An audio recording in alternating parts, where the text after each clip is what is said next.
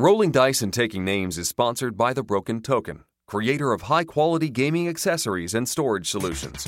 Visit them online at thebrokentoken.com. In this episode of RDTN, the guys discuss their trip to Origins, where they ate pretzels, met up with old friends, ate Belgian waffles, made new friends, ate po' boys, played new games, ate Japanese food, played old games, ate gourmet cheese sandwiches, and of course gave away moon pies and RC colas. Gosh, y'all, now I'm hungry and want to play a game. Hello and welcome back to Rolling Dice and Taking Names, another proud member, not just a member, but another proud member of the Dice Tower Network. This is episode 96, Another Day in Paradise. I'm Tony. And this is Marty. And who else is a proud member? The Secret Cabal is a proud member. Have they said that?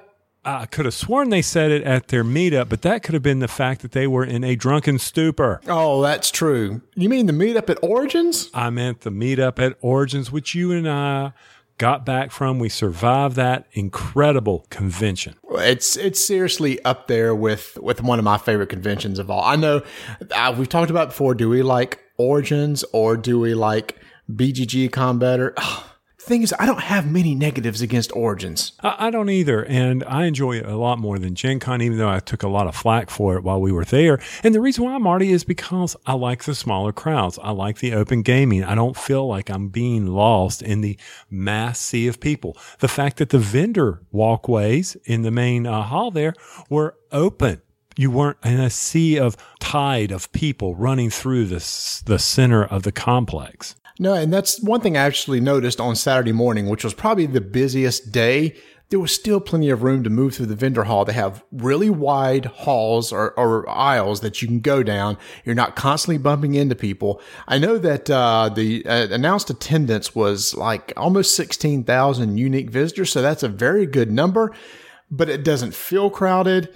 Like you said, you can move around. They have a huge gaming hall that you can sit in that's open most of the day. You have the excellent eateries around all over the place that you could go check out. It's just such a good location. Great show. Well, and more importantly, and everybody has seen this on the Twitter world that's obviously listening to our podcast, you had a Pikachu butt. The Pikachu butt. And we never played under Pikachu's butt. No, and that's a good thing because I'm scared of what may come out. It could be lightning. Yeah, it would be bad. So there was a Pokemon area in one of the large gaming halls, and there was an inflated Pikachu sitting up there. And one of the common meeting places there was a little open gaming area right behind it. So everybody just said, meet at Pikachu's butt. Now, I was back there. I did some demoing back there during one of my nights, but I never related the two. I never saw it. But then again, you know me, I'm not the guy who's on the social media stuff. However, Instagram, we've got 1,000 followers now. I thought we would never get out of the teens. Congratulations. I know. I should follow it. Well, you do. You're Dyson Name, so you do follow it. I just don't see what goes on there. No, and that's one of the interesting things. You could log in, but then again, hopefully, I mean, we're 6 people short on Facebook to get 1,000, right? Correct. All right. And we're just starting out on Snapchat. We have 2.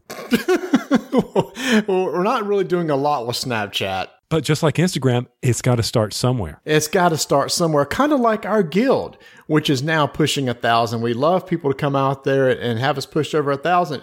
But Tony. But Marty. Did you hear the latest episode of Board Game Insider? I listen to Board Game Insider whenever they drop their episodes. So yes, I did. What was that junk at the end of the episode when they were like challenging us? Well, Ignacy and Steven, and we'll talk a lot about them in this episode because they were very gracious, even though Ignacy was not at Origins, but Steven, incredibly gracious host at his booth. Yes, they are going to try to get their guild up near us, our 900 plus listener or members. And they were telling them in that episode that, hey, guys, go out and join the guild because they would like to catch up with Rolling Dice and Taking Names. Now, Marty. Yes. I took that to mean because they also said, oh, we'll never catch the Dice Tower. And they could have lumped some other podcast in there. What they were saying, in my opinion, is that they were going after low-hanging fruit first. Oh, there's no doubt. We are definitely lowest of the low-hanging fruit. And I'm just like, okay, fine. They want to play this game? Let's go for it. Seriously, if you have not joined the BGG membership yet, which, at Origins, we met someone who hadn't and immediately joined our guild there. highly recommend that you go out and join Board Game Geek. And if you would, please join our guild. That's right, because we got to stay ahead of these guys. Granted, I know people probably like Steve and Ignacy more than us because they actually put out content that's worthwhile, like board games, as opposed to just a couple idiots talking. Hopefully our BGG guild will continue to grow, and we thank everybody who's already a member. Also, and all kidding aside, if you're not a member of Board Games Insider, by all means, please go over there and join up with them so that they can get their numbers up. Oh, that's not how competition works. We don't want them to pass us because they will. That's fine. It's not about competition. We have a guild that gives the content. You mean like your awesome polls that you post? I didn't say I provide content. What I said was our members provide the content. I just bring the interaction, or at least I hope I do. But the polls are a key component of the guild. And actually, we love the members of our guild. And it's actually something we're going to be talking about later on in this episode, where we had a meetup with some of the people in our guild. But Tony, the whole purpose of this episode is to talk about our experience in Origins, plus share a few interviews with some of the vendors that were there. Let's talk a little bit about the first thing we got to do. We got... Eat. Yeah, oh, good God, man. Yeah, tell me about it. It was bad enough I was in a car with you for 8 hours. What? Well... What's so bad about that? Nothing, I guess. I mean, I'll admit I had to call potty breaks every once in a while. I'm just like, you're like my wife driving straight through. But just, hold it. You can hold it. I'm like, no, I can't. I got it. I'm an old man. I need to pull over. And besides, I just drank 32 ounces from a Polar Cup. Yeah. So we got to Origins. First thing we did, we checked in our bags and headed straight to the North Market, where I got myself a pretzel and a waffle from the Taste of Belgium. And I got myself a blueberry glazed donut, and which basically was a rock in my stomach for the rest of the evening. But that's okay. I was happy. I got my North Market fill, and I was happy and then ready to start playing games, which we promptly did when we hooked up with Matt Evans from Board Game Replay. Exactly. And that was a blast. Now, Marty, I was the only time I went to the North Market. What? That's it. You didn't go back for lunch or anything? Nope. Never went back. Oh, my gosh. That's just sad. I know it is. I went back. I had po' boys and I had another pretzel. Oh, so good. But anyway, so we hooked up with Matt Evans, and guess what, everyone? Guess what the first 2 games I played at Origins was? Unbelievably, it was Strike and Dutch Blitz. It was awesome. I loved it. I was so excited. Matt brought Strike.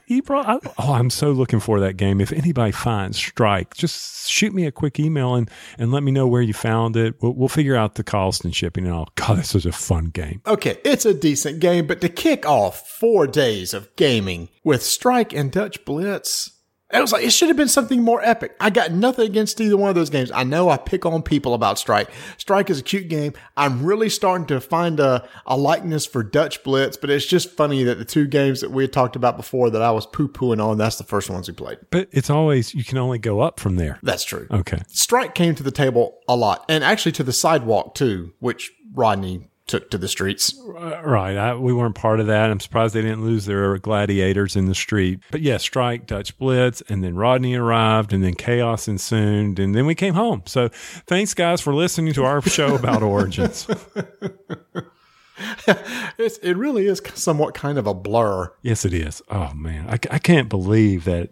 When I first got there, I was thinking, man, is this thing going to, am I ever going to get to the end of this? And before I knew it, we were at the end. I know. And there's so many things so many people we got to see. That was the important thing, was all the people we got to hang out with. And it was so much fun reconnecting with friends and making new friends and checking out a lot of new games, which is kind of what we want to highlight here. Kind of the emphasis of what we want to talk about is a lot of the new games that we experienced, and a lot of the interviews that we have is based on new games that were released at the show. One of the first ones was we got to play a game that I enjoy, and it's on its 10th release, and that is Ascension X. You and I sat down and played some Ascension X, and they put in this new mechanic called day and night, moving the cards around. We were like, ooh, okay, let's give this a try, because we just did Dreamscape, and now let's see how else they can modify, how would it fit in.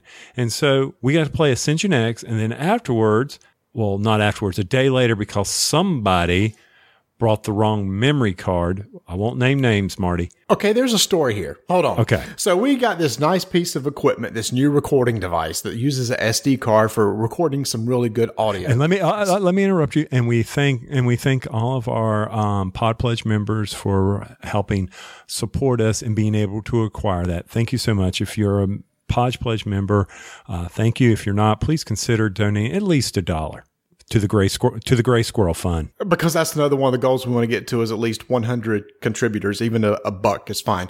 So anyway, so it uses an SD card. So I'll open up my drawer of SD cards because it didn't come with one. I said, I got a bunch of them in here. Let me grab one. I saw 16, threw it inside the recorder, and we went off. So we started recording at the Ascension. About 30 seconds into the interview, it stops and says card full. I'm like, what is going on?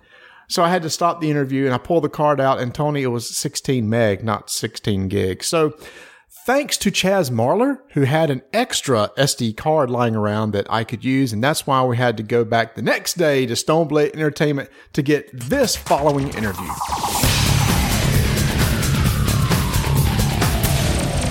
All right, Marty and I are standing here at the Ascension booth at Origins, and I'm standing here with Ian Estrin, who makes me look small. Now, that is an amazing feat in itself, sir. You demoed with us yesterday Ascension X. Ian, what is the big difference between previous Ascensions and this release? So in Ascension X, we have a day and night mechanic. So basically, depending on the composition of the center row, if there are more light or dark cards, that determines whether it's day or night. And there's cards that have kicker abilities that will get better if it's day or night, depending on what their kicker ability says. And the other new feature is that there's dual cost cards now, so cards that you have to spend both runes and power on to acquire. And I'll have to admit, guys, this day-night kicker, Marty, that's going to take a little bit to get your head wrapped around. Yeah, it was, because all of a sudden there's another decision point that you have to make when buying something and activating things in your hand. And you almost kind of hope that sometimes when, like, there was a card that I kind of wanted, but it's like, ooh, but if Tony gets it, another card may come out and shift it from day to night, which would allow me to activate ability of a card in my hand. It just adds a whole really cool new mechanic to the game. So from our standpoint, where we came off of Dreamscape, which was just adding another thing to collect, here the cards have changed greatly, correct? Yeah, I mean, every set has new unique cards, so there's very few little crossover between them. But yeah, this is a much different Dreamscape. We were kind of forcing you down. We want you to draft your cards at the beginning and give you a direction to head. And this one is much more, well, do I want to try this route and then hope that the board comes up, and am I going to buy certain cards just to move the board so you can get it today or you can get it tonight and trigger all your cards as appropriate. So yeah, it's new and unique, that's for sure. It's really fun. And what's going to be really interesting is as people continue to play Ascension, and as all Ascension players do, like they will mix and manage the various sets. Now, you've mentioned to us that before people think, well, how is this going to work on old sets? What is the way that they're going to be able to meld their various collections? Yeah, I mean, you can play it on its own. Obviously, it works great. And if you're playing it with other sets, some people in the office have already you take it and you assign day or night values to other cards if you want there to always be a day-night thing happening. You know, some of the other older sets like the Energy Mechanic from Rise and from Darkness, you needed those cards in there. And this one, you can just assign them. So you can just make a little note next to them, or every second one is day, or however it wants to be, or you can assign it to factions or do whatever you like. So, we give you flexibility to play it however you guys are going to have the most fun. We talked about the day and light, but the dual cost cards are also very interesting now. So now you have to pay with both types of resources, which is kind of unique too. So you got to be able to manage that. Wait, am I going to attack a monster, or am I going to be able to buy something? So that's a whole new decision point that is new in the game too. Yeah, that is a unique mechanic, because you can't just say, I'm going to use the runes here or the power here. I've got to decide how to manage it. I also saw one card that I really liked where you could bring the two together as far as using rune and power to buy it. Yeah, it's a Lifebound card. Lifebound card that has a night kicker that if it's night, you can spend runes as power and power as runes. So obviously it's crazy strong in this particular set. It's a 6-cost guy. And it's, it gives you want to talk about flexibility, it's awesome. And then you also spend a half your turn in the tank going, hold on, how am I going to do this right so I spend everything appropriately? And it's a good problem to have when you have that embarrassment of riches going on in front of you. So here at Origins, I know you got some brought over special for this show. How's it going on the sales, and when is it going to be street dated? We are running out very rapidly. I should be out by tomorrow. and then it'll be in stores mid-July. So look for it then at your local game shop. Yeah, we're super excited about the fact that we've gotten to make 10 of these, and we're glad that people have been along for the ride. And we hope everybody enjoys this as much as we enjoy making it and playing it inside. All right. So one other thing that everybody will want to know is, when is Dreamscape hitting the iOS? Can you give us any ideas from that standpoint? If you can't, that's fine. All I know is I just got to get a new iTunes gift card ready. Soon, trademark. Excellent. So thank you so much, Ian. We appreciate your time today, and I hope you have a great show. My pleasure, guys, and enjoy the rest of your show. Oh my gosh, the surprise of the con. And people, let me tell you right now, go ahead and start getting your money saved for an Essen release. Calls this next game by CGE, Adrenaline. Unreal. It is. Paul Grogan, who works with Adrenaline and came over to the show to do some demos, and he also does some videos and rule books, etc., contacted us and said, hey, I've got this game I'd like to show you guys. Would you be interested in seeing it on Wednesday? And he told me the premise. And here's the premise. He said, it's a first-person shooter board game with Euro mechanics. Now, red flags are going up all in my head. It's like, there is no way this can possibly work. So I told him, I'm intrigued. I'll play. We got Tony, myself, Rodney, Matt, and my son Travis to sit down and play this game. And Tony, dadgummit, if they didn't pull it off. 2 years in development, you're like, okay, I didn't know anything about it, didn't care to know anything about it, but when I was done, I was ready to buy the prototype. Yeah, this was not a production copy by any means. This was like paper maps. The figures were like from the Gears of War board game that Paul just to kind of slap some paint on so he can indicate which figure is whose. So very prototypish. And we had the best time. I mean, it was fun. And guys you're shooting one another, but it doesn't matter because it's by shooting people, you're doing area control. Whoever does the most damage will get the points when that person dies. You don't have to put in the killing blow. No, you just have to damage them. It's not like you can team up on people. So you've got to be able to spread the wealth. You got to go over there. And there's these really cool guns and there's doors and the line of sight so easy. And then and the resource management is ammo. You got to pick up the ammo by going by and picking up the cubes. You got these 2 actions you can do, yada, yada, yada. So it's a map. And you're trying to move around a map and trying to shoot people, like you said. The thing is when you find somebody in range, you have all these different types of guns that you can pick up, and all these guns do all sorts of different things. Some of them have ranged attacks, some of them are melee attacks. But like you said, when you deal damage to somebody, you put your markers on their life board, and when they die, you resolve the points. Whoever has the most markers on their board gets the most points, and etc. But what's cool is there's not a gang up element, because at the beginning of the game, it was like Rodney and I were like, we're just going to shoot each other till we're both dead. But to win the game, you couldn't do that. No. That didn't make any sense. Because it was area control. You wanted to do as much damage to everybody as you possibly could. And after you died, you aren't worth as much anymore. So it puts a bigger target on those who hadn't died, which even makes it spread the wealth even more. The whole time we're playing this game, Euro mechanics, but it definitely had the feel of a shooter. It was such a good experience. And everybody I talked to that sat down and played the game had the same reaction that we did. And what I really enjoyed about it was the payback mechanism, where if you went up, somebody killed you, then they got marked. You gave them one of your tokens so that all of a sudden, hey, if I shoot you, then I get an additional mark on you. And that's that area control. So you're out there marking people, getting them ready. So you make them a bigger target for you. So they know you're coming gunning for them, because that adds to their area control. Meanwhile, your opponents are sitting there looking at that thinking, well, I better go over there and mark him as well, or damage him before those other marks from that other player get on him and he takes my area control. It was amazing just how well that worked. It was 4 players, 5 players. We played on the 5-player map. I'm sure that they're going to come out with some better guns, all that good stuff. Rodney in his stupid power-up glove.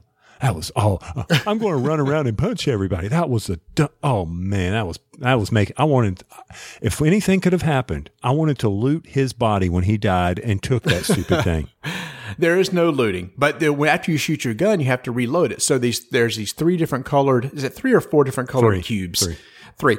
And what you have to do is in each room, a random set of cubes will pop up in a room, and you go in there and pick up those cubes. And if it matches the right sequence of colors on your gun, you get to reload your gun and put it back in your hand. So that's how that mechanism works. Seriously, Essen, keep an eye out for it. Adrenaline coming out from CGE. I predict a hit right here. Oh, I do too. Now, they also had another big hit that's going to come out at Gen Con.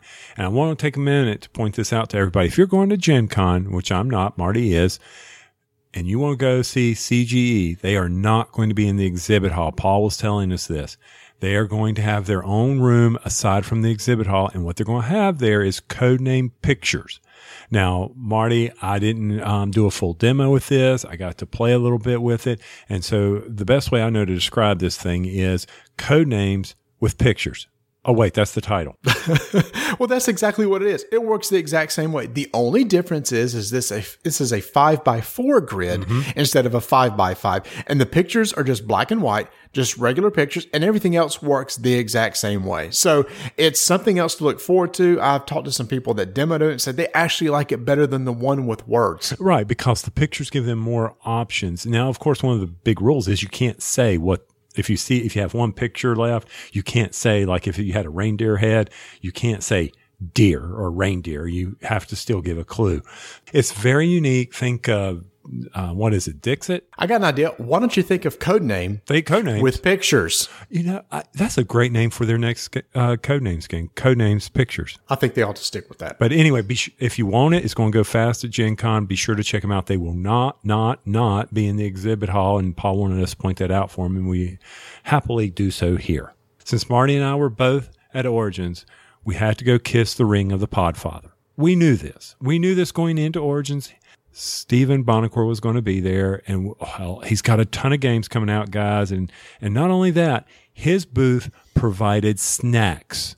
Okay, we stole the snacks, but that's beside the point. Those things were so good, Marty. Oh my gosh. And there were homemade goodies back there. We are getting ready to play the interview that we had with Stephen.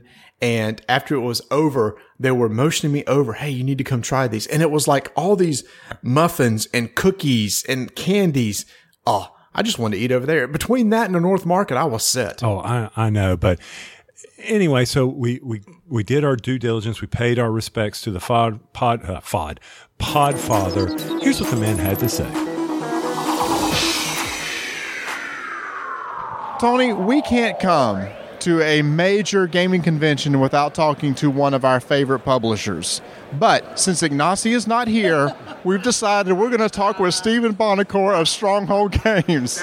We're still going to have a little speech impediment problem, but we'll be okay. We'll get it for our southern listeners figured this out. But anyway, Stephen. Thanks for joining us, Stephen. You guys are awesome. Steve, Tony and the other guy. Marty and the other guy. There you go. All right, you guys are great. Yeah, Steve, we got to ask you. So there are a lot of new games that you're putting out at this show, which is really cool for Origins. What do you have coming out at this show? I mean, the last 2 months was an absolute insanity of releases. And there's a reason behind that. And it was that, we had just established the strategic partnership with Eggerspiele, and we relaunched the Village line, right? So the Village Inn, Village Port. That was the original 2012 Kennerspiel des Jahres winner. And with that, My Village as well. So we printed those all together and brought them over and staggered those releases out. But as well as that, we also have a new Carl Chuddik game, Bear Valley, Stellar Conflict in that same diamond-sized box, the third game in the Pocket line, Animals on Board, which got nominated for the Spiel des Jahres. It got recommended for the Spiel des Jahres. And Pirate Tunes, my big bad build a pirate ship game.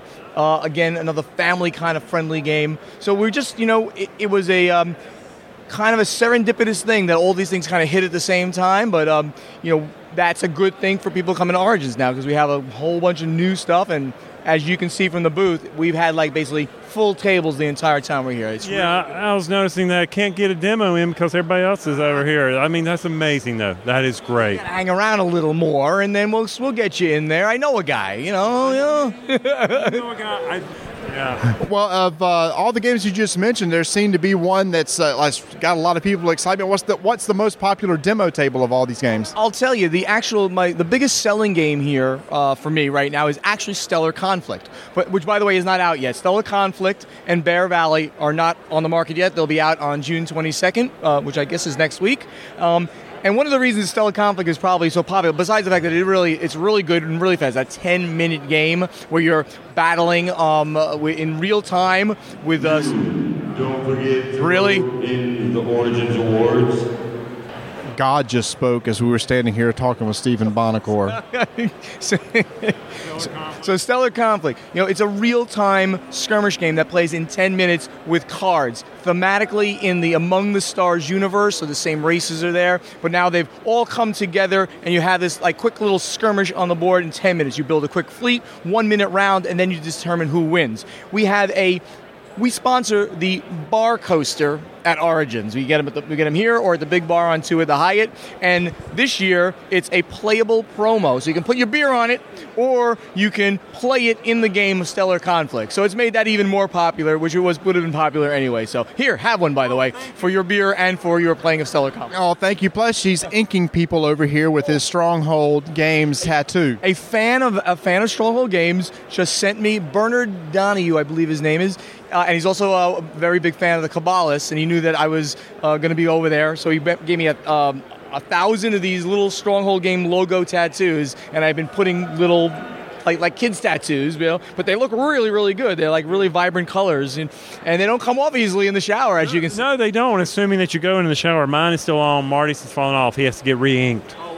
We'll re-ink him really quickly. But that's been the biggest selling game. Bear Valley is doing fantastically. The new Carl Chudik game, it does not have that insanity, crazy, brain-burny, Glory to Rome, Matai and innovation thing. This is on sort of the other end of the spectrum. A little heavier than Red 7, which he did. That's his lightest game. This one is an exploration game. It's a push-your-luck game where you got to figure out how to get through the woods and escape Bear Valley. Be the first one to escape. Your friends that can get eaten by bears. But Pirate Tunes, you're going to build the biggest, baddest, best pirate ship on the 7 seas. You will, in this case, be in... There's an actual pirate chest in that box as well, but it's made of cardboard. It's got a little little lip on the edge. You put the pieces of the pirate ship face down in there.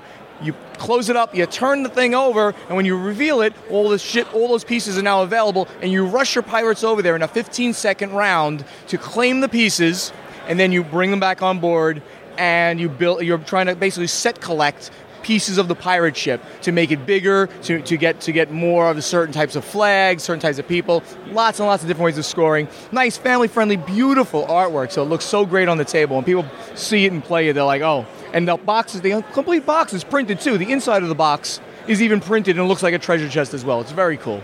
Well, with all these games coming out, that probably means you have nothing left to release at Gen Con, right? Nothing else. I mean, Gen Con's going to be another great convention for us. We're going to have there the new Jeff Engelstein and family game, The Dragon and Flagon. That's a medieval fantasy tavern brawling game in a 3D tavern environment. So you're gonna have standees for all the 9 different characters, like all the archetypes of fantasy, the clerics and the warriors and monks and all that, and they're brawling over the last flagon of dragon ale and trying to get the most reputation. As you're hitting people and beating them up, you're gaining reputation in the tavern. And you can do things like push the table. People are going to fall off the table if they jumped onto it. Pull a rug out from people. Pick up a mug and throw it at somebody. Roll a barrel. Swing from the chandeliers and kick people, or cast spells if you're a spellcaster. So all of these things make a really fun, crazy tavern brawl, and that 3D environment just looks so cool. I mean, it's going to be all cardboard and wooden pieces to make the tavern environment. Really excited about that. We also have there The Pursuit of Happiness, where you are basically taking yourself from childhood through old age and trying to die the happiest person. We've got Kraftwagen V6 edition, heavy Euro game, mid-heavy Euro game, where you're looking at the beginnings of the automotive industry, and the new innovation is the V6 engine. And so that's the beginnings of the industry and how it developed in Germany and in Europe. We actually reviewed Kraftwagen, loved it. Yeah. can't wait to see what you do with it. Yeah, thank you. What else do we have? I got so many things happening. Now, there was a game that I was very interested in, a Martian-themed game. Oh, yes. We will also have, thank you for reminding me. See, I got so many things. Terraforming Mars. Terraforming Mars. Oh, you guys, okay, see, here's an exclusive. And you reminded me, because you're the first person to ask me about Terraforming Mars here. Terraforming Mars has got a lot of cool bits in it, right? There's a million cards in the game, beautiful Martian-type artwork, and we have put like 1 billion cubes in the game of various kinds, but, wood is so passé, So not only do we have like the clear plastic kind of cool cubes, check out these cubes. This is going to make great radio, of course, but these are metallic cubes. Now, they are like plastic, but they have this metallic coating, so you'll see silver ones, gold ones, and like bronze, would you call that? Bronze ones? I would call that bronze. Or copper. Copper, either way. Copper colored ones. So while they are plastic, they're like I forgot the process. They look like they're metal cubes. They are so cool sizes? because they're different things in the game. And don't ask me what they are in the game because I don't remember. But they are part of the game, so you've made them different sizes, so it's easier to identify what they are. Absolutely. Yes. Exactly. Okay. They look gorgeous, and I know that, again, this makes for bad audio, but they look really good, and it's not just your standard-looking wooden cubes. I can see myself. You can see your reflection in the golden cubes and stuff like that. Really, really neat. Plus, there's the standard blue transparent and red transparent and yellow transparent. All those cubes. So there's a lot of cubes in the game as you collect resources of various types to terraform the planet Mars. So between Ignacy and I, we're conquering Mars this year. Stephen, this is incredible. I mean, I remember first coming to Origin several years ago. It was a lot smaller booth, and you may be featuring one game coming out. Now you're featuring many games coming out at Origins. So much to see and look at. You have the great pre-ordering process you have on your website for being able to get these games early. And for those that came out here, there's others going to be coming in stores soon. A couple months, we have a lot more coming out. It's another banner year for Stronghold. Yeah, it's going to be another great year. I mean, there's just so many good releases coming out between now and the end of the year. And I got to thank all the fans out there. I mean, they're appreciating what we're doing and they're responding to it so we can keep making great games for you. And thank you guys for helping to spread the great word of gaming and Stronghold games as well. So thanks so much. Thanks a lot, Stephen. Okay, thanks, guys. Bye-bye.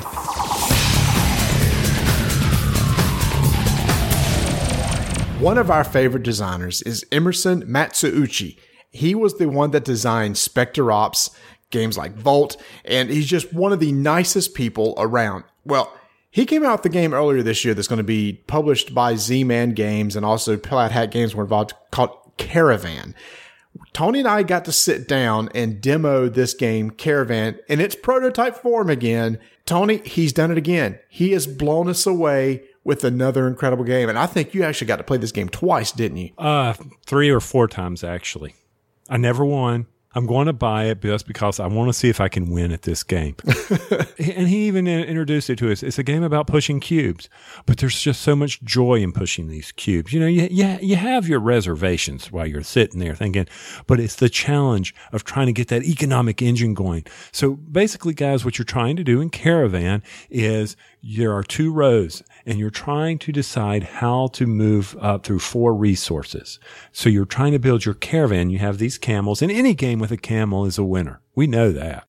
Oh, that's definitely true. And each of these resources have different values. Like it goes from, is it yellow to green to blue to red? Yes, it does. Or somewhat like that. So you have to trade up from one color to the other, and you start out with the lowest.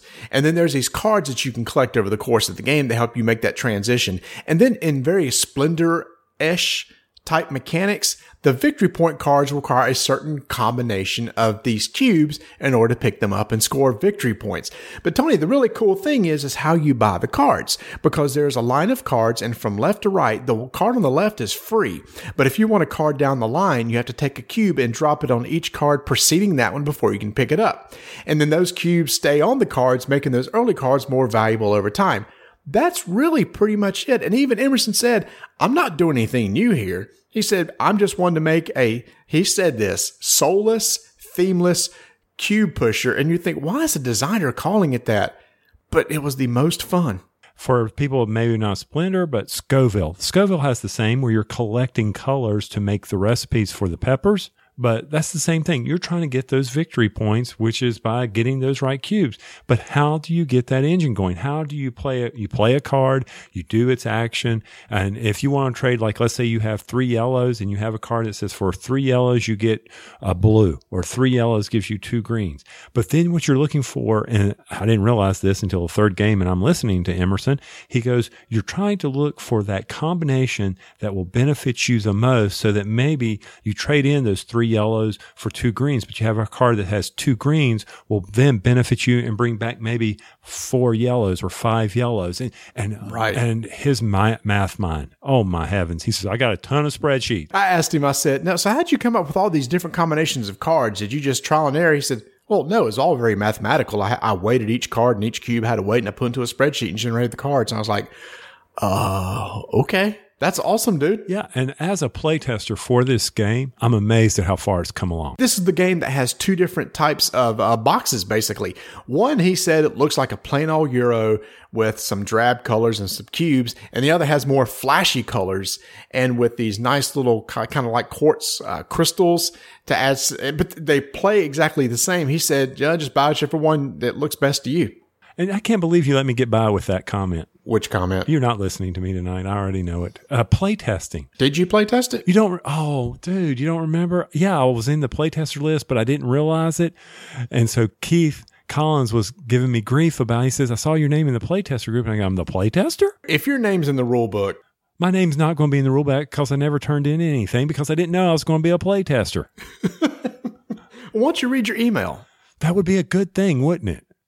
I just completely missed it, but that's just fun. When he told me that, I'm like, oh, really? I could have been playtesting this? Oh, that sucks. Emerson, thank you so much for taking time to sit down and demo those games for us. And just like Emerson, Tony, you got to demo games for people. And I salute all those demoers out there. People who spend their time at the cons trying to demo games to people. You've got limited attention span, and oh my gosh. So for 8 hours, 4 hours on Thursday and 4 hours Saturday morning, I got the demo at Portal's booth. Thank you, Chevy, for letting me have this opportunity. Crazy cards. First off, let me set the record straight here. Yes, we kid about fonts, but Portal employees should not harass their demoers. How so did they harass you? Okay, so I'm just going to call him by his wrong name. Raphael, since I was he's a turtle to me now. Raffle was giving me, kidding him about the font. And he goes, come here. Who is Raffle, by the way? He is one of the lead designers for Portal Games, if I remember correctly. Does he do the art and graphics? I think so. He does all that good stuff. He's in charge of it. And Ignacy told us that, hey, he's going to be here. You can give him a grief about, picking the small fonts and all. All right. So he's in charge of the fonts. Go ahead. Got it. That's all that matters. He's in charge of making us blind. Okay. So anyway, he comes over. He said, come here. I got something for you. I know that's not how he talks. But anyway, he goes, and I say, I got something for you. I've got a moon pie. And he goes, oh, okay, well, thank you. Is this for Ignacy? And I said, that's for you to determine. I bet it didn't make it to Ignacy, but go ahead. It didn't. And anyway, he gives me a present. And I open it up, and it's a magnifying glass. Yeah, that's real funny. Ha, ha, ha. Joke's on them. I used it later. Oh, that is so good. And what else did they do? Oh, they made a large Crazy Cart foam board with big text for me to use as my demo board. And big old carts, too. It was awesome looking. It was great. Thank you. I don't know who if Chevy put that together. I think it's something they're going to carry around, but Chevy made sure he tweeted out that was mine so I could not slow down the demo so I could read the cards for people. Oh, so how was it demoing? It was a lot of fun. It's very challenging, and everybody on this who listens to us knows I have a challenge of doing rules, but Crazy Cards, I know y'all seen some very negative, not so nice reviews about it, but everybody who came there enjoyed playing it. They found it to be fun and chaotic, and I think a lot of it had to do with the fact that I was forcing them to play it as in my opinion, how it needs to be played, fast. you got to play that game pretty darn quick. Gotcha. Yeah, you didn't let people sit there and get AP, and I guess you forced the countdown rule after placing cards, right? I let them do it one time, and then I forced the countdown rule, and then we even had one group who only got to speed up to 7 or something and only had one card, and they placed it down. We were doing that, and everybody was having fun. The hardest part was getting them to understand the Goblins turn and go. Yeah. Little kids were coming in. They were demoing it. They enjoyed it. But I will say this. They were all liking it, but, you know, you're at a con, you're trying to figure out, and even to our local game stores, everybody was like, oh, okay. Walk away, there's Amazon on their phone. Really? Yep. But you know what? They did sell a lot of copies. They brought a lot of copies there, but by Sunday, a lot were gone too. So you helped move copies. I did. I moved product. I was pushing the game. Yep. So as we just mentioned, Crazy Carts is now available in stores, but there's more goodies on the way. Also out in stores is 3 is the Magic Number, the expansion for Imperial Settlers. The new faction was announced. Aztecs will be coming out later on for Imperial Settlers. Pre-orders for Cry Havoc, a game that Tony and I are really looking forward to, is also out, and that game will be available at Gen Con. Also, we got to see an early version of the new Tides of Time game, Tides of Madness, which is a Cthulhu-themed game with some great creepy art and a whole new mechanic called Madness, which changes the game a lot. That too will also be out, available at Gen Con. To find out more, go check out portalgames.pl. One of the highlights of the show was we got to hang out with the couple that won the Jack Vassell Memorial Fund auction that we ran last year, and that was Angel and Chris. They were the ones that won the auction and wanted to play a game with us at a convention, and we did that at Origins. And the game that they wanted to play is a game we just talked about, Crazy Carts. And what was so cool is they asked, is there any way maybe Chaz could play? So I asked. Chaz said he would love to. Chaz asked Rodney Smith from Watch It Played to be his teammate. So we all got together to play this game. And who walks up but Jamie from the Secret Cabal and Matt Evans, and also who's from Board Game Replay, and Emerson, just kind of checking out what was going on. And they actually sat down and played with us. And Tony, you kind of emceed the whole game. So we had a full table, and they were just loving it because we had all these great media people come in and Emerson Designer come in and play with us, and they just had a blast. And Chris and Angel, thank you so much for donating to the auction. It was so much fun hanging out and game with you. Tony, they're a super nice couple. Oh, they were. And then Chris showed up at a meetup that we'll talk about later. But I also want to say a big thank you to Jamie, Rodney, Chaz, Emerson, Matt for sitting at the table and doing that, because that was above and beyond. Unexpected, guys, class act right there. Those guys were just awesome to take time out of their night to do that for them. And it meant the world to Chris and Angel. So thank you so much.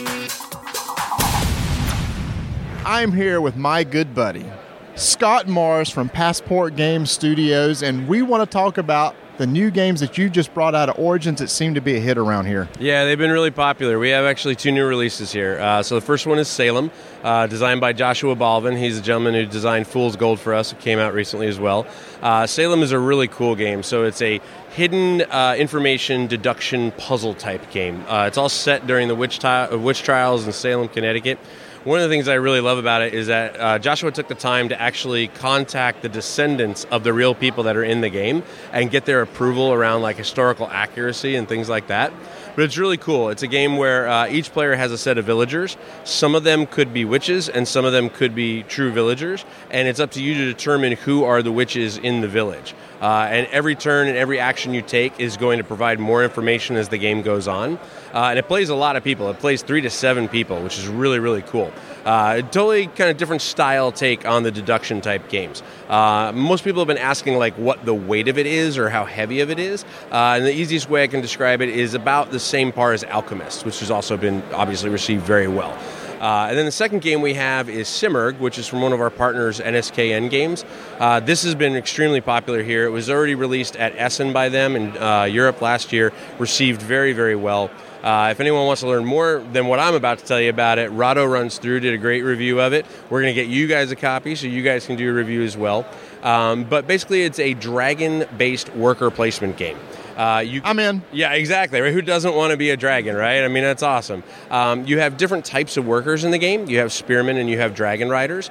And the dragon riders have the ability to go to any action space, but the spearmen can only go to certain ones because they're not as cool. They don't have the flying ability. But you can get more spearmen than dragon riders, so it's a balance of managing your workers. The thing that I really like about the game is that there are variable ways to trigger endgame, and each game is extremely different. There are tiles, very similar to how other worker placement games will add spaces that you can take more actions to.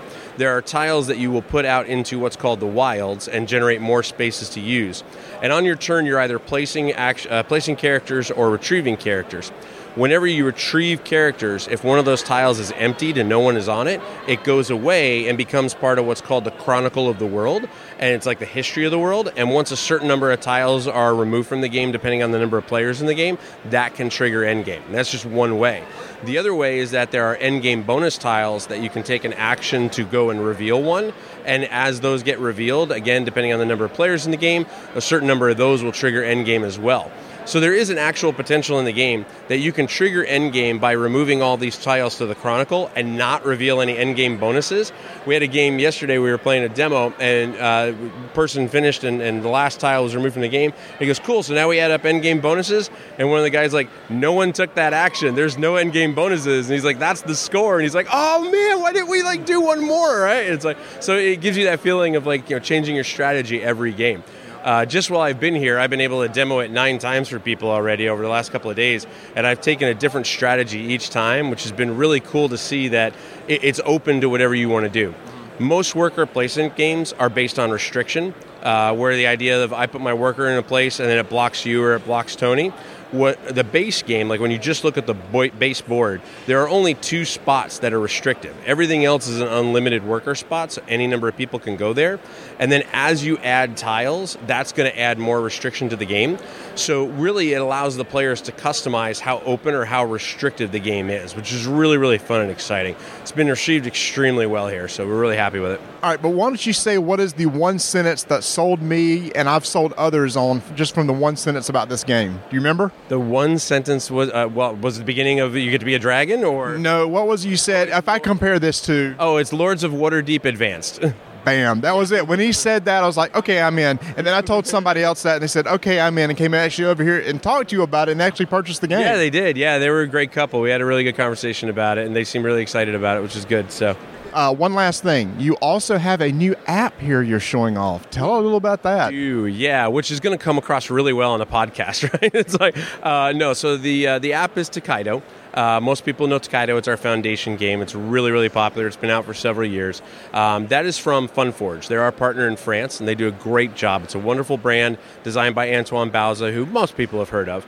He's had a couple hits, 1 or 2. But the app is absolutely beautiful, and it's a very different thing. And you can see, I'm sure, we'll get you guys screenshots and some video screens and things like that. But it's not just the digitized version of the board game, and that's probably the most important thing to know about it. It is an actual 3-dimensional world that if you didn't know it was based on a board game, you would have no idea you're playing a board game. It is really, they came at it with a brilliant idea of, we're going to make a video game that just so happens to be based on a board game. And what it does is it offers people 2 different options. If you're a lover of Tokaido already, which so many people are, it gives you a way to take it on the go. And if you don't know about Tokaido, and maybe you're not even into board games, you suddenly see this beautiful app that's on the store, the App Store, or the Google Play Store, and all of a sudden you get into it and you're like, whoa, wait, there's a board game and I can play a physical version of this as well. So it kind of comes from both sides of the spectrum, which is really, really exciting and fun. It's going to come out around Essen time frame, so about middle of October. We're not sure what the price is yet. They haven't told us that, but as soon as we know, we'll obviously share it. The big thing is that it's going to be on iOS, on Android, on Steam, and on Mac, including cross-platform, which is pretty awesome. So your Android tablet, my phone, and Rob or Tony's computer could do work, and we're all playing together, which is... And that's great. And I've actually seen the game, and you're absolutely right. if somebody's just to walk up to it, it does not look like a board game at all. If somebody's to pull up the board game Ticket to Ride, it looks like a board game. This doesn't look like that at all. Yeah, it does, and that's a big differentiator for it too. The other thing, and it's kind of funny, there's these little tiny details in the app that I love. So when you go to a panorama space and you get your panorama card, it actually paints the first piece of your panorama, and then as you get more, it continues to paint it on. And my favorite thing is that when you go to the hot springs and you draw a monkey card, or the 3-point cards, which have the monkeys on them, the monkeys pop out of the hot springs, right? Which is just, it's those little details that just make the experience really unique and really artistic, which fits extremely well, right? Night Days art is absolutely gorgeous, and that game, a lot of people look at it and they're like, I don't know how to play it, I just want to own it because it looks so beautiful, right? So it's really nice to see them bring that experience in a whole new way through the app to players. If people want to find out more about Salem, and I never pronounced it right, Simurgh? Simurgh. Yep, Simurgh. Couldn't you come up with an easy to pronounce name? I could have probably, but the NSKN's the one that came up with the name. So it's all about the world and the fantasy of, we're humans working with dragons. We're fighting off this impending doom that's coming, so we're trying to build our houses up to be powerful. So it's a very big, actually in the very beginning of the rulebook, there's a big intro of what is actually happening in the world. So if you like thematics, it's definitely going to be there for you. So if they want to find out more about that game, Salem and the Tokaido app, where can they find out more information? Sure. So PassportGameStudios.com. You can find us on Facebook or Twitter by searching Passport Games. We also have a YouTube channel, youtube.com/PassportGameStudios. So we're really excited about everything we got to show everybody. Yeah, except that Chaz guy's on that YouTube channel, so that makes it kind of squirrely. Yeah, I keep him on YouTube, though. I don't let him out of the public. I just leave him on YouTube. So. Okay, that's probably the best place for him. Thanks so much, Scott. Thank you, guys. We are now at Friday in our adventure through Origins, and let me tell you this, people. Friday was the biggest waste of time of my convention, period. Dude, holy cow, that's harsh. Well, okay.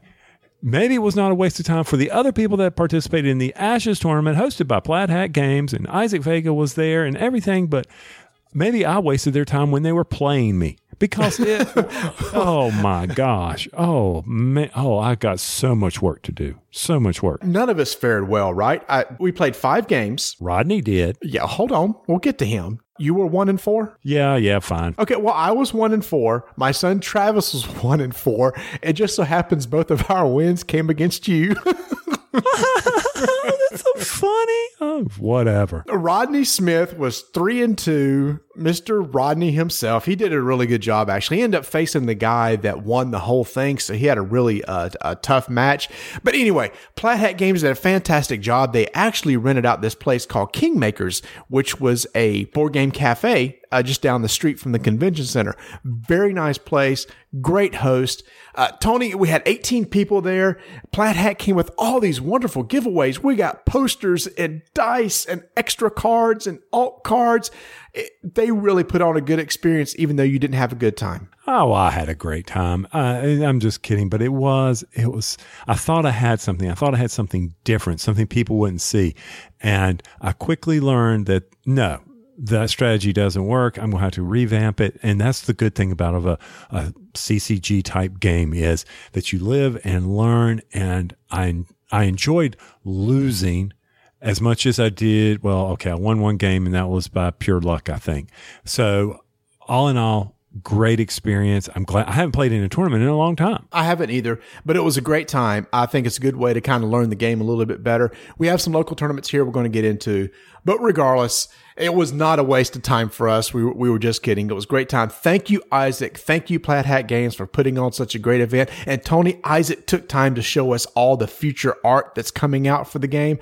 Oh my gosh, Fernando Suarez is a brilliant artist. Oh yeah, and I mean, so if you haven't pre-ordered, I know that's another commercial. Sorry guys, but it's this stuff. It looks incredible. It really does. The time she puts in there, and Isaac was telling us about the various alternate arts and things like that. So Ashes will continue to be something that you and I get to play. But you know what? You were able to take it easy that night because that night was the big Secret Cabal meetup. But before that big meetup, we had our meetup. Yes, we did. So we'll roll back to that one, which was a much smaller scale meetup than what their meetup was. But regardless, in our forums, we did not advertise this on this podcast. We did not advertise it in any social media. We just thought we'd post in the forums, hey, at 4 o'clock on Friday afternoon, we're going to be at the Portal booth in case anybody wants to come by, hang out, and maybe we'll have some prizes to give away. And Tony, that turned out really well. We had a good number of people show up. We had to get rushed out of the aisle because we were blocking the aisle. Thank you, Chevy, for letting us invade your booth and take over your booth for 5 minutes, where we were able to get support from people like Portal Games and Passport Games and Stronghold Games and Cryptozoic. Gave us prizes to give away there, and we gave away tons of great games. Everybody got a moon pie. Some RCs were handed out. It was such a good time. It was, and cannot thank Passport, Portal, and Stronghold enough for donating the raffle prizes. Those were great. My wife, whose name, by the way, is Donna. Marty's wife is Vanessa. That was a trivia question at the meetup, but that's okay. It was good to see squirrel shirts. It was great to see the faces, to associate the faces with the people who are on the BGG Guild that we have. And thank you guys for taking your time from your convention to come over to the Portal booth and just say hello. It was humbling. It really was. And Marty and I thought we'd be walking home with our own prizes. I'm kind of upset that we weren't. It was like, because there were some great gifts that they gave us to give away. It's like, dang, I wish I could win this stuff. Oh, I know. That was awesome. But aside from all that greatness, we then ventured forth and headed over to the huge meetup at the Secret Cabal. Go listen to their show. I'm sure they're going to talk about it. But Marty and I got there. I got to hang out with some great people there who we got to talk to. It was a lot of fun. And I don't know if you know this, Marty, I ran interference. For who? Rodney. How so? I stood in front of him so he could eat his dinner. Nobody could see around me. Okay, that's just kind of sad. Well, it's kind of sad for you. No, I was fine with it. It was just funny. I was kidding with him, and I was just standing there, and he's like, oh, dude, you're running interference. You know, he had his big sandwich there. I said, no, I was actually trying to steal your sandwich. But no, it was a great time. It was held at a local bar. It kind of got really crowded and really hot in there, but we were walking around, and Tony, I saw other people wearing squirrel shirts there, which was great. We got pictures with people. We got to shake some hands and meet some other people. And you talking about prize support. Holy cow, they were giving away a lot of games there. Did I tell you this, that one of the numbers pulled was 205 and our number was 201? And you wanted Strike. And I wanted Strike. Sorry. That's all right. But that was a great night. That one kind of went on for a while. In fact, Chaz and I went back to the convention center to play some games, and you disappeared. What did you do? Well, I left out of there after the raffle came up and was talking to some people, and then I headed back to the convention center. I got to hang out with Tantrum House, Kevin and Melissa, and I got to play one of their new games called Steam Court, which is a steampunk trick-taking game that has role-playing aspects. It's on their website. Go check it out. I enjoyed that. That was a fun little card-taking game. A friend of ours, Nate, he came up and demoed a game for me. This is the time when I was near Pikachu's butt. Oh, nice. So you did get to play near Pikachu. Yeah, I did. Then we headed back over to the hotel, and this was my late night out, and we continued to play, I believe it was Karuba. We played twice, which is an yellow game, and we played that a couple of times. They taught me that, and that's an interesting tile-laying game. That's one that my wife would definitely enjoy. And you got into the room late, didn't you? Yeah, I got there about 1:45. Man, you were quiet as a mouse. I didn't hear you at all. But Tony, you know who I did hear? No, well, I heard him too. I know you exactly who you heard. Our other roommate was Matt Evans from Board Game Replay, who got in about 2:30. Now, I will say that at the Secret Cabal meetup, it is kind of understood that if you're going to be there for all hours in the morning, you're probably partaking of some alcohol. And when that happens, your senses might be dulled a little bit. So about 2:30 a.m., the door opens and walks Matt. And I kind of woke up and I thought, oh, okay, Matt's home. Matt's back at the room. And then all of a sudden, Matt decides I can't see where I'm going. So he turns on his flashlight on the back of his phone. Tony, that was like a stinking searchlight from a lighthouse. It was. It lit up the whole. He should have just turned on the lights to the room. It would have been less intrusive.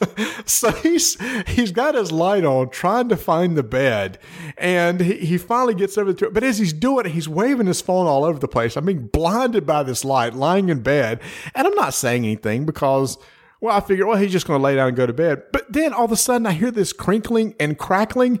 Was he eating over there? He was. I'm laying there. I'm thinking, okay. And yes, we were sharing accommodations here. So we had a queen bed and Matt was on his side. I was on my side. And I'm like, be still.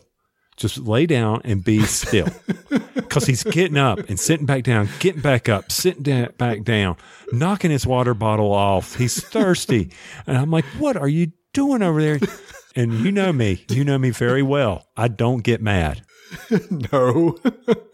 But you were getting irritated a little bit. That button was slightly getting pushed. So, if I heard this right, was he eating a Hot Pocket in bed? Yeah, there was a waft of Italian Hot Pocket. Hot Pockets! Oh my gosh!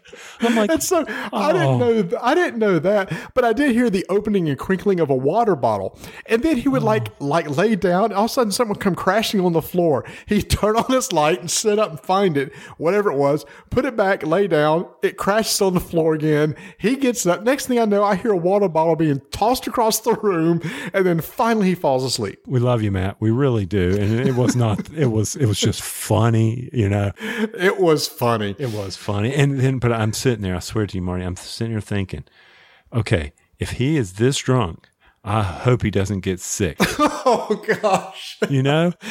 He was still feeling the effects the next morning because Travis and I that was one of the nights we went to bed early. It's so weird. Everybody else went to bed late, and Travis and I got in bed by 11:30. So Travis and I got up and went and got breakfast, and Matt comes walking out, and like he's wearing my badge. Yes. And it's like, yeah, dude, that's my badge. So he was still kind of feeling the effects the next morning. Yeah, he was. One of the reasons why we had to get up early is because we had some other people to go talk to. And one of the people we wanted to go talk to was over at Steamforged Games, where the designers of Guild Ball was there. And I got to talk with them for a bit.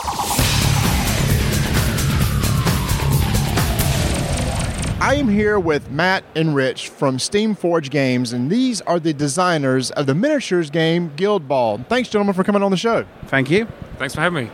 Guild Ball. Why don't you give us a little bit of overview of this game? Because we've talked about this on our show. It's a miniatures game, but just kind of give us for those out there, it's like, I have never heard of this. What is this game all about? So Guild Ball is based in the Empire of the Free Cities, and basically is a game where several teams come together, and these big overarching guilds are kind of making these players play on a football pitch to kind of deal with and sort out the Machiavellian deals happening in the background. It's played on an open tabletop, so if you take think of games like Blood Bowl, but take it off the grid and put it onto a pitch. So more of a skirmish format. It's a 6v6, and you can win by scoring goals or taking people out. And the game's pretty fun. It's like 60 to 90 minutes, and it's been received massively well in the US at the moment, so it's really growing.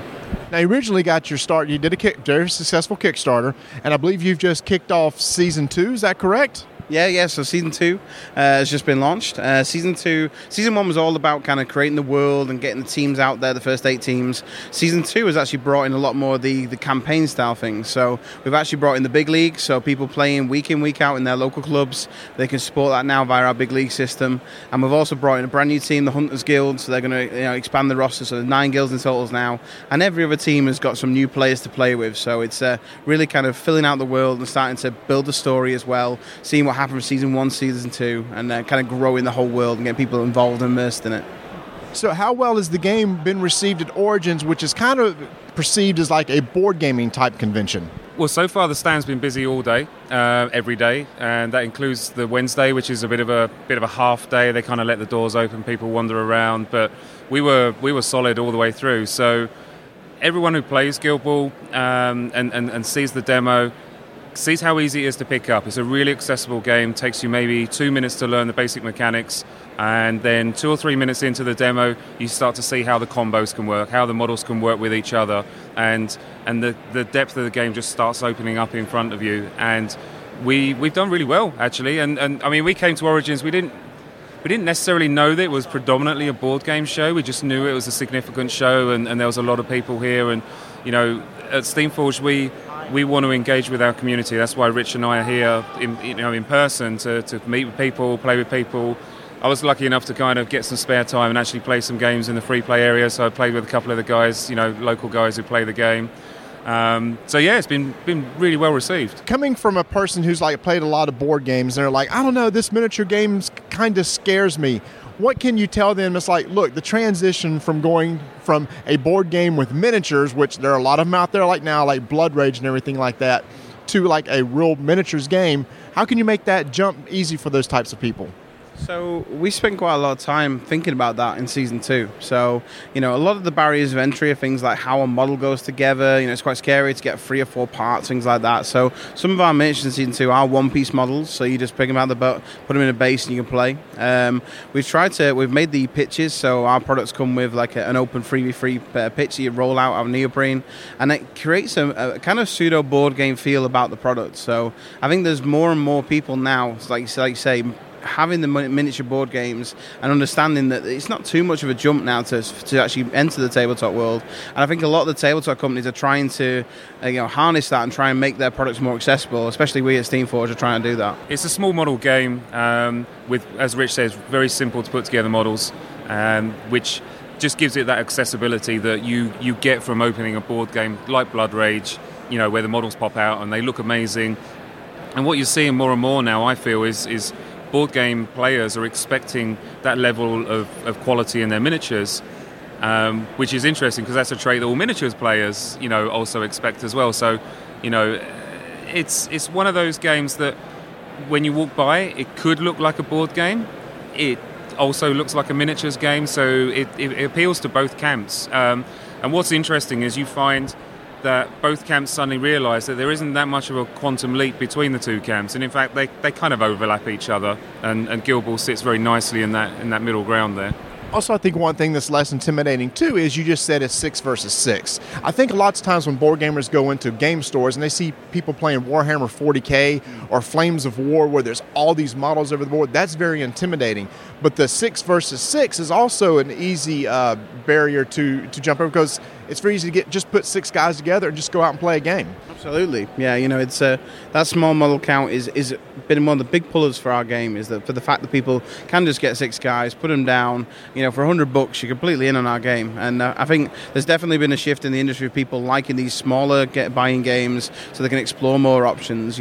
Guild Ball was started as a second game for us. We saw it as kind of set aside your main armies, your main tournament games, but what we've actually seen is a shift to that this is now a main game for people because they love playing this small model count. They like going to tournaments and actually turning up with a small bag which has all the toys in it and all the tools. So it's been a real shift over the last 12 months. So you got Season 2 out. You know what's going to be coming out in the future for this game? What plans you have? Rich and I are already working on Season 3. One of the new guilds has been announced. It's the Farmers Guild. Very little details have come out about that, but that's the team that we're working on the most. Probably some more news on that at Gen Con, maybe even kind of first visuals on that. Coming out in the next couple of months, all the new mascots for each of the teams, and beyond that, the veteran players. So that sees our release schedule through the rest of the year, and then it's onwards and upwards with Season 3. Fantastic. I think I forgot to mention, too, I believe your rules are actually free online. You don't need to buy a book or anything like that. So that's just one less barrier to entry is the rules are there. You just need to get the models. And not only that, we also do paper dolls. So if you want to try a model out before you buy it, just download it, print it out, stick it on a base, and you can play a few games with it and get to grips with it. Fantastic. And you guys are going to be at Gen Con, it sounds like, both of you? Absolutely. Yeah, we've got a big booth at Gen Con. There's going to be some really nice announcements over the next few weeks and that about Gen Con. So I think people are going to be buzzing what they see what we're doing there. Oh, fantastic. If people want to hear these announcements, where can they go to get them? So Steamforge.com. It's got all our information there. If not, type Steamforge into Facebook. You get all our information there. Stay with Twitter. We're all over the place. Fantastic. Thanks for your time, Rich and Matt. Thank you. Thank you very much. I have forever heard how great a game El Grande is, but I've never got a chance to play. And it's kind of come back up because of the big box version that came out. And I told Jamie I would love to play this game. So he brought it. He and myself and Rodney, and it kind of switched out. Steve from the Secret Cabal was there, and then Barry Reynolds took his place because Steve had to go somewhere. Got to play El Grande. Oh, and Travis too. So we got to play El Grande. And Tony, you've never played that game, have you? No, I have not, but it looked pretty impressive over there with that big tower-y thing. Oh yeah, it's so cool. It's an old game. It's a pretty straightforward area control game. The really cool mechanic is you have cards 1 through 13, and you can only use one card once per game, and you secretly show a card, and whichever has the highest number gets the first pick of 5 action cards. And it's simple where you get guys, you deploy guys into areas. If you have the most in the area, you get the highest victory point. Second gets the second most, etc. The action cards you can select do different things like moving guys off the map, moving your guys around, etc. It's a very, very basic game. Nothing fancy, nothing really exciting or mind-blowing, just a basic game, but I had the best time. It's like sometimes the simplest rules now, everything has to be so complicated and convoluted now that going back to just a simple, straightforward game was such a pleasure. Thank you so much to Jamie for teaching that. I really had a good time playing, even though I was ahead for most of the game until the very last turn when somehow, guess who passed me? Rodney. Was Rodney playing? Oh, and that's right. He was playing that with you. And then we swapped, right? Because Pete Shively showed up from Shirey. Sorry, Pete. My bad. He showed up and he sat down and played something else with you, didn't he? Oh, Raiders of the North Sea. Oh, that was a fun game. I like that game. It's a worker placement game. It kind of had the feel. It kind of looked like Champions of Midgard. Really cool game. I enjoy playing that one too. But what did you get to play? I've got to play Me, a new CMON game that's coming out. It's a quick dice rolling game. It didn't resonate with you. I had a blast playing it. Roll the dice as quick as you can to accomplish your goal. And it was a fun little game that we were playing and having a blast with. And we got to play Strike again. Yay!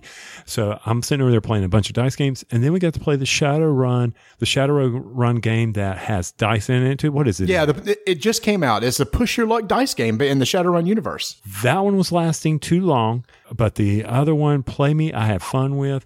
Shadowrun, push your luck game. I think it's Encounters Shadowrun. And it's versus Shadowrun Encounters. That one where you're trying to collect the most amount in Yuan. Isn't that the currency? Yeah, Yuan. Yeah, the currency, yeah. And you're hiring the Shadowrun guys to come out and help you. And it's a push your luck game. Try to accomplish missions by rolling exactly the number shown on the card. That was fun. Meanwhile, we were waiting for other people. I taught Matt and his friend how to play 6-Nip. And then suddenly Pete shows up and I gather up the cards real quick and it's time to play Oath of the Brotherhood, a worker placement light pirate game. That was fun. I enjoyed that. You actually bought Rodney's copy because he couldn't fit it in a suitcase, right? Yes, I did. And there were tons of them because had he not sold it to me when he had to leave the next day, I would have bought it at Cool Mini or not Cool Stuff Inc. because they had a bunch of them. They were selling their Essen games 20% off. And I'm like, for $15, that's a solid game. Yeah, they had a lot of really good games cheap. One of the ones that Jamie got to play that I thought was really cool, I got to start but didn't get to finish, was called Amber Route, which was an Essen 2015 game. I'm sure he's going to talk about that on his show, so go listen to Secret Cabal because that was a cool little game too. I sat down with Dan King, Steve, Secret Cabal, and Jamie. And we played Sleuth. Jamie had been wanting to play Sleuth. Dan King said that's one of his favorite games of all time. It's from 1971. Tony, this is a 100% deduction game. Do you remember those logic puzzles that we used to play as kids where they would give you certain facts and you had the grid, and as you read the facts, you would cross off like, okay, there's 5 people, one has apples, one has grapes, and you try to determine who has who and who lives in what house, that sort of thing? Yeah. Mm-hmm. That's exactly what this is. There's a whole deck of cards. There's one card that's removed, and the cards are basically gems where there's 4 different colors, there's 4 different types of gems, and then there's each gem has either 1, 2, or 3 of that type of gem on it. One card is removed, and there are cards that are placed out that you can draw from where you can ask questions. Like you can say, how many pears do you have in your hand? Or, Jamie, how many yellow pearls do you have? And he will show me those cards, and from that, I can mark off, that he has those, where everybody else will have to say, okay, well, he passed him 2. And so it's straight 100% logic. My brain was hurting by the end. But the funniest thing was all of us screwed up. So Jamie said, I got this. I know what it is. And he asked me a final question, and I showed him a card, and he went, crap. And if you guess wrong, you're out of the game. So all of a sudden he was out. So it was Dan, me, and Steve. Dan later on said, I got this. And he asked somebody a question. They showed him a card. And he's like, I somehow screwed up too. So it's down to me and Steve, and I think, all right, there's this one card that I have not seen, which is it is a red card with 3 pearls. So I think I can confirm that nobody else had it except Steve. I said, Steve, show me all your 3 pearl cards. He shows me a green one, okay? For some reason, I thought he showed me a red. And in my mind, I thought, okay, well, then I must be wrong. It was the red with the 3 pearls. He showed me, I guess when he showed me a card, I thought, oh crap, it's the red one. And then I looked at it and it didn't register that it was green. So I had it right and I screwed up there too. Regardless, from 1971, Sleuth, if you like logic games, go check that out. Now, another game we got to play, card games, and I love my card games, absolutely. We got to play multiple times, was Zany Penguins. That was a good game. I enjoyed that game. Guys, this one's going to be one of those games that everybody's going to be talking it up. It's an area control game about having penguins in your hands and penguins on the board. I don't want to go into a lot of details about it, but it is a fun, good game, any level player, age. It was just pass cards. It's got my favorite mechanic, card drafting in it. You're playing cards down, and if you have the most control in the locations, then the cards in your hand will score. And whoever scores the most points at the end is the winner. That was a fun game. That's the twist, is that to get control, you have to be showing a certain number of that type of card on the table, but that's not where you score the points from. It's actually from your hand. So there's this whole decision of, well, should I put the card down and try to get control, or try to hold this high number card and hope I can get control and score points from it that way? Really great game. And it wasn't all just games. We got to eat with Chaz and, of course, Jamie and this Dice Tower crew. That was a great time. Eating's a big part of this, and to the point where I felt completely and totally bloated and so happy to be home eating salads again. We had a lot of good food with a lot of great people. And we also had a chance, this was really cool too, we got to hang out with Blue Peg, Pink Peg for a while. We went out to eat with Patrick and Rob, and we went to a Southern restaurant. I had been craving tea, and somebody told me, well, there's a Southern restaurant right across the street from the convention center that serves sweet tea.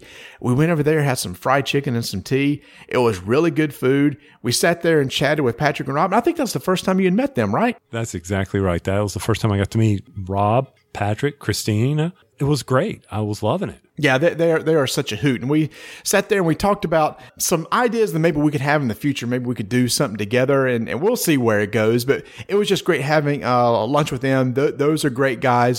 Those are guys I don't get to hang out with a lot, but when I get the chance to, it's a lot of fun. And that's the first time Christina has come to a convention.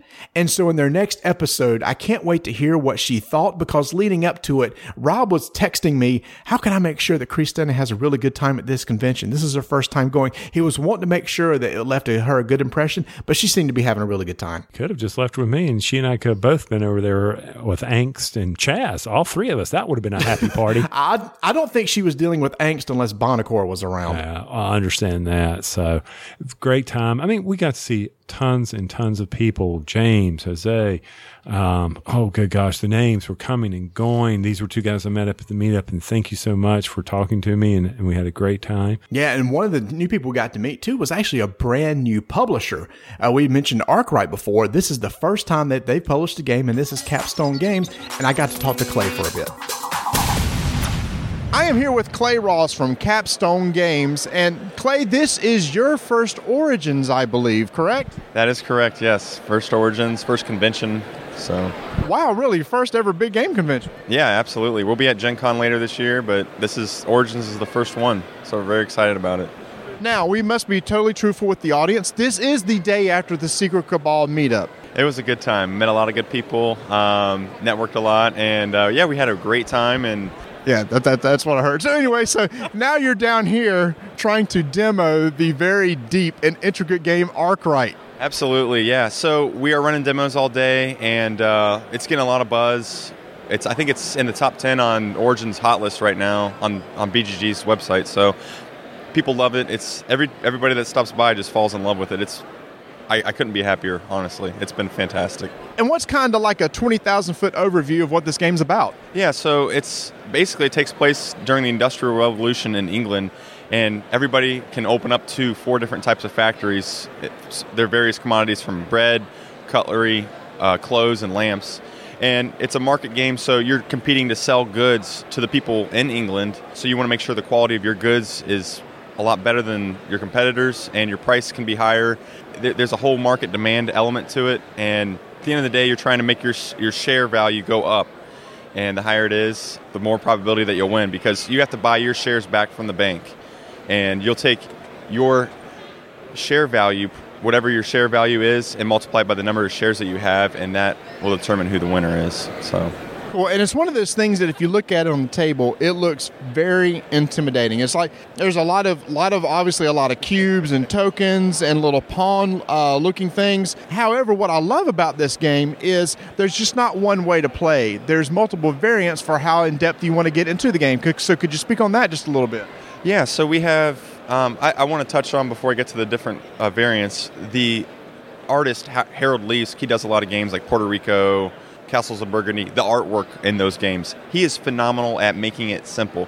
The way he designed this game, you can look at the board, after you know how to play it, you can look at the board and understand who's in the lead in the different markets, and really the whole game state is easily captured with your eyes. It's simplicity at its best, and he does a phenomenal job.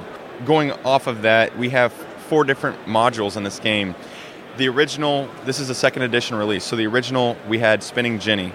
And it's pretty vanilla, but it's a 30 minutes per player. And then Waterframe is the full version of the game, and it's about an hour per player, and it adds a lot of elements to it.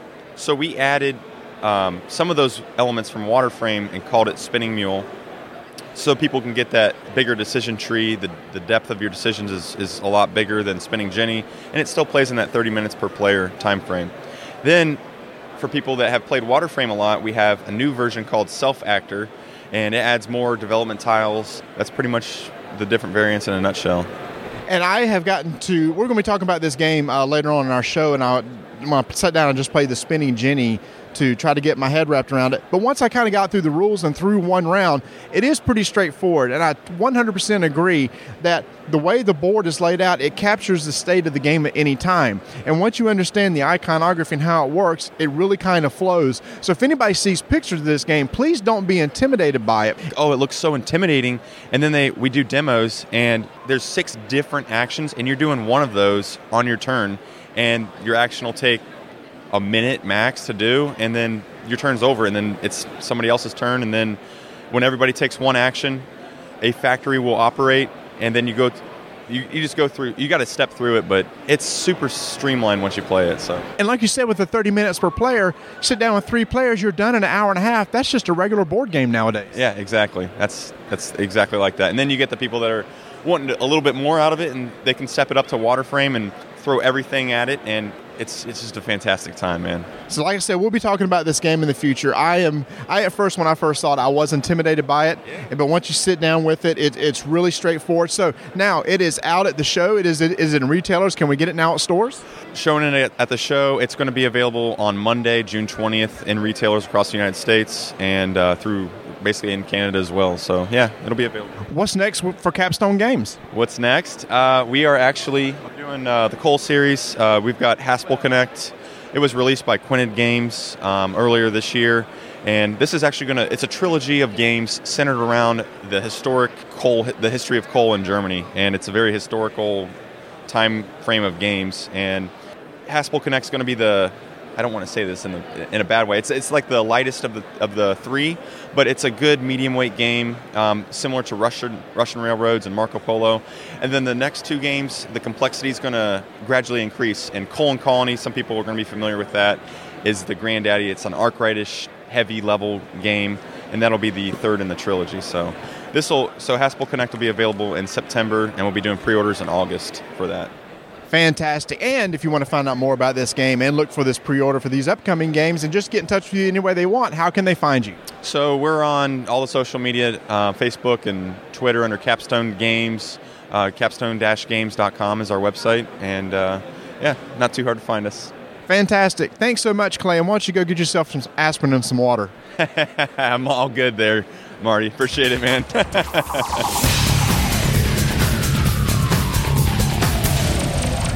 And, of course, we got to see our good buddy Greg Spence, who's been supporting us. And Tiffany. And, I'm sorry. got to meet Tiffany, my first time meeting Tiffany. Greg was there, so we got to see our buddies at the Broken Token and their great booth, and we got to see in all their wonders that Collector's Masters series box sets, the big Firefly thing that is absolutely gorgeous. Oh my gosh, that was and the Lords of Waterdeep one, and the Lords of Waterdeep. But the one that just got my attention is his new one. Mm-hmm. Say it, go girlfriend. Pandemic Biohazard Containment Unit, where they can fit all your pandemic wonderment into one awesome box. That is so on the order form. Oh, big time, because the size of that, I thought that thing was going to be huge, but it's not. It's not. And he got every single expansion in there.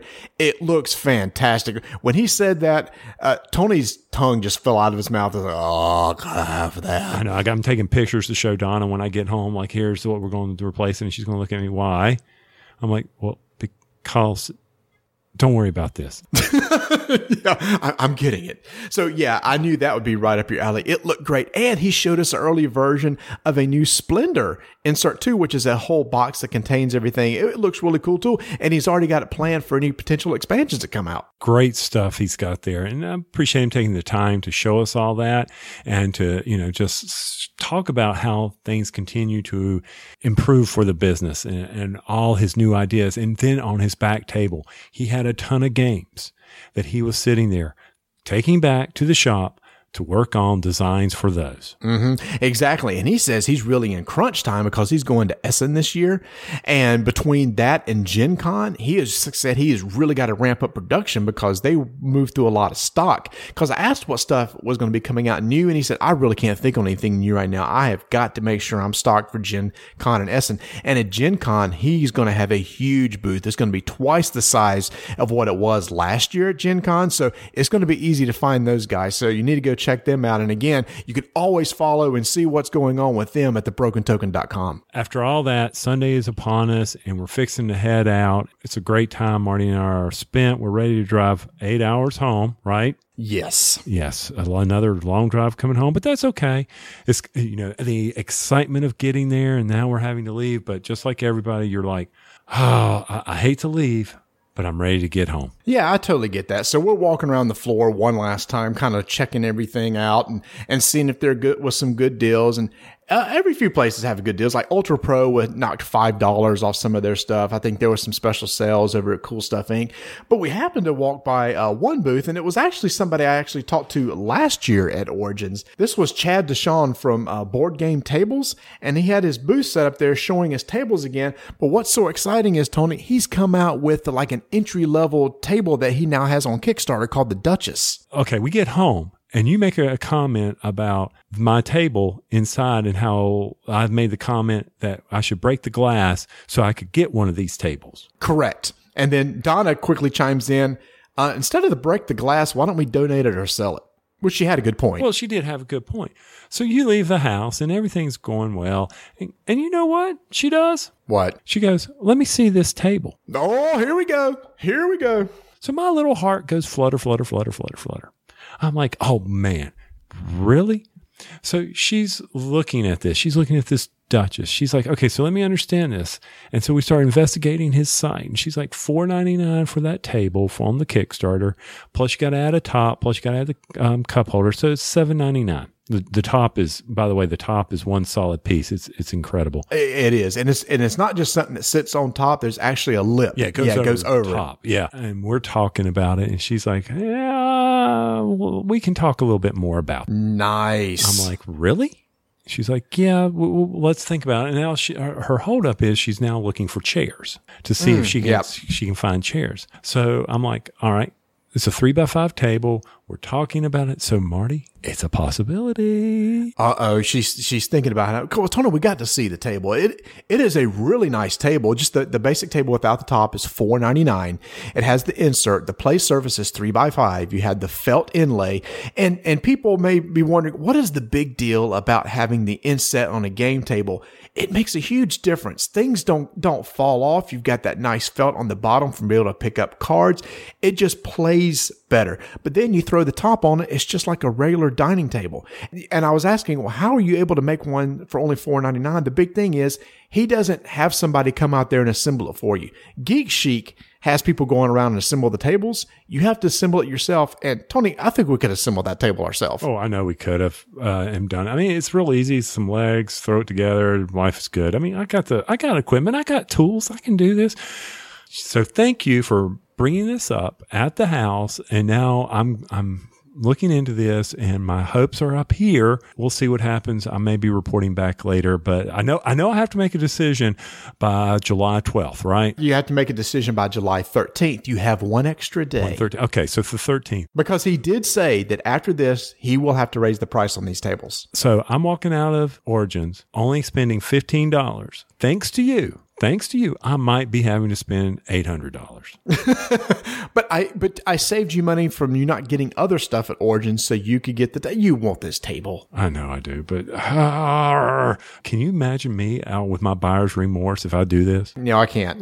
But if you're going to do it, go ahead and get the cup holders. Yeah. I will say this. At Origins, one of the badges that I saw, the little thing, our squirrel badges were a hit. Good job, buddy. Big time hit. Thank you so much for everybody that was wearing those. They were all over the place. Those were awesome. So Marty will have those at Gen Con. But another one I saw everybody have, and everybody who had it, I'd look at them and say, did you enjoy playing that? Potion Explosion. I don't care what you say. I wanted to play it again. I could never sit down at the demo table because they were constantly full. Yeah, well, I don't know why you say I don't care what you say. I love the game. Well, that's just an expression, dude. Oh, well, I thought you was like going to get on my case thinking I didn't like the game or something. Oh, no, no, but I wanted to play it again, and I couldn't. I couldn't sit there and play it. Aaron tried to hold a spot for me, and I couldn't do it. Well, it's one of those things that everybody says the same thing. It just catches your eye. It's like, what is that? That looks kind of interesting. And then you sit down and there's actually a good game behind there. It's not just a gimmick. Can't wait for that to come out. I know we talked about it at our CMON episode, but once again, Potion Explosion was a big hit at Origins also. It was amazing. It was up there with Adrenaline. Oh boy. I don't know. That's pretty high for me. I know. Well, both of them are. So there you go. There's a look at our trip to Origins. Thank you so much for everybody that came up and talked to us. We loved hanging out with each and every one of you and talking with you. It was so great reconnecting with our friends, making new friends.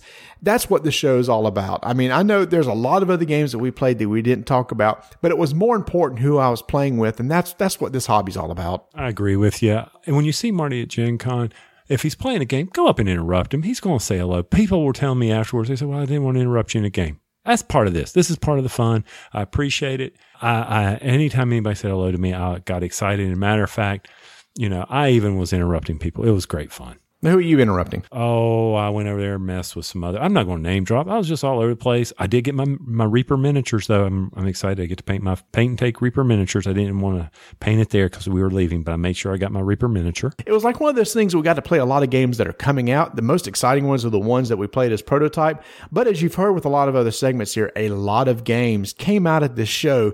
Origins is getting big. They're now starting to use this as a launch platform. Like, for example, one of the biggest games there was Dead of Winter, The Long Night. They did really well, sold out, but we knew they would. And so I'm glad to see the Origins is becoming a place besides Gen Con to launch great games. So if you've never been to Origins, I definitely would look into going. Hotel rooms are harder to get. A lot of the rooms will be available starting September 1st this year, so keep an eye out for that in case you want a room. The great thing about some of these rooms are you can reserve it, even though if you don't go and just cancel later. But Tony, we did get some review copies of games that we need to get to the table, so you and I probably need to get out of here, start reading some rules and getting these games to the table so we can cover them in future episodes. I agree with you, man. The list is long, and people want to know. They want to know what we think of these games. Well, maybe they do. Maybe they don't. I don't know if they do or not, but we're going to do it anyway. Yeah, there's my next poll. Do you really care what we say about reviews? In the BGG Guild. With an obtuse thing like you play games? Yeah, no, it'll be like, do y'all do reviews? We thought you just talked about cooking and stuff like that. But anyway. Wait. Before we go, there's one other thing. Scott King is going to release another gaming calendar in 2017. And Tony, he sent us a sample, and it is gorgeous. Once again, fantastic pictures of some board games. And you have two options in Kickstarter. As always, you can take the standard calendar, where he selects 12 images and has dates already preset in there, such as conventions and everything. Or you can do custom calendars where you can select what month you want that image to appear, plus he gives you the option of adding additional dates to the calendar. So I did want to say that Scott King does a fantastic job. His calendar is a staple on my wall year after year. Should be on Kickstarter soon. Keep an eye out for it. So there, I know we got to get out of here. We got to get out of here. So guys, do me a favor, keep rolling dice and taking names.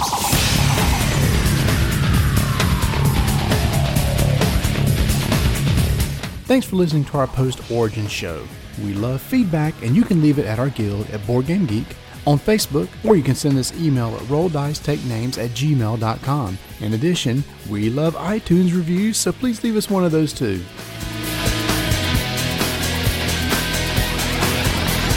Be looking at those pre-orders. I know you've got code names with the 3, 2, 1. With the pictures. 3, 2, 1. See, I'm giving you the outro right now. 3, 2, 1. 3, 2, 1. 3, 2, 1. Fun Again Games. 3, 2, 1. Would you stop laughing? You're killing me.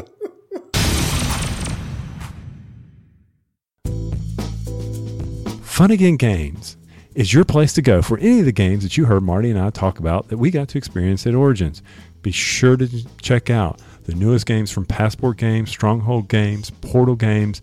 They're sure to be in stock soon at Fun Again Games. Also, get those pre-orders in for Gen Con. Before long, it will be Cry Havoc time, and you sure enough want to get a pre-order in and use their discounts at funagain.com.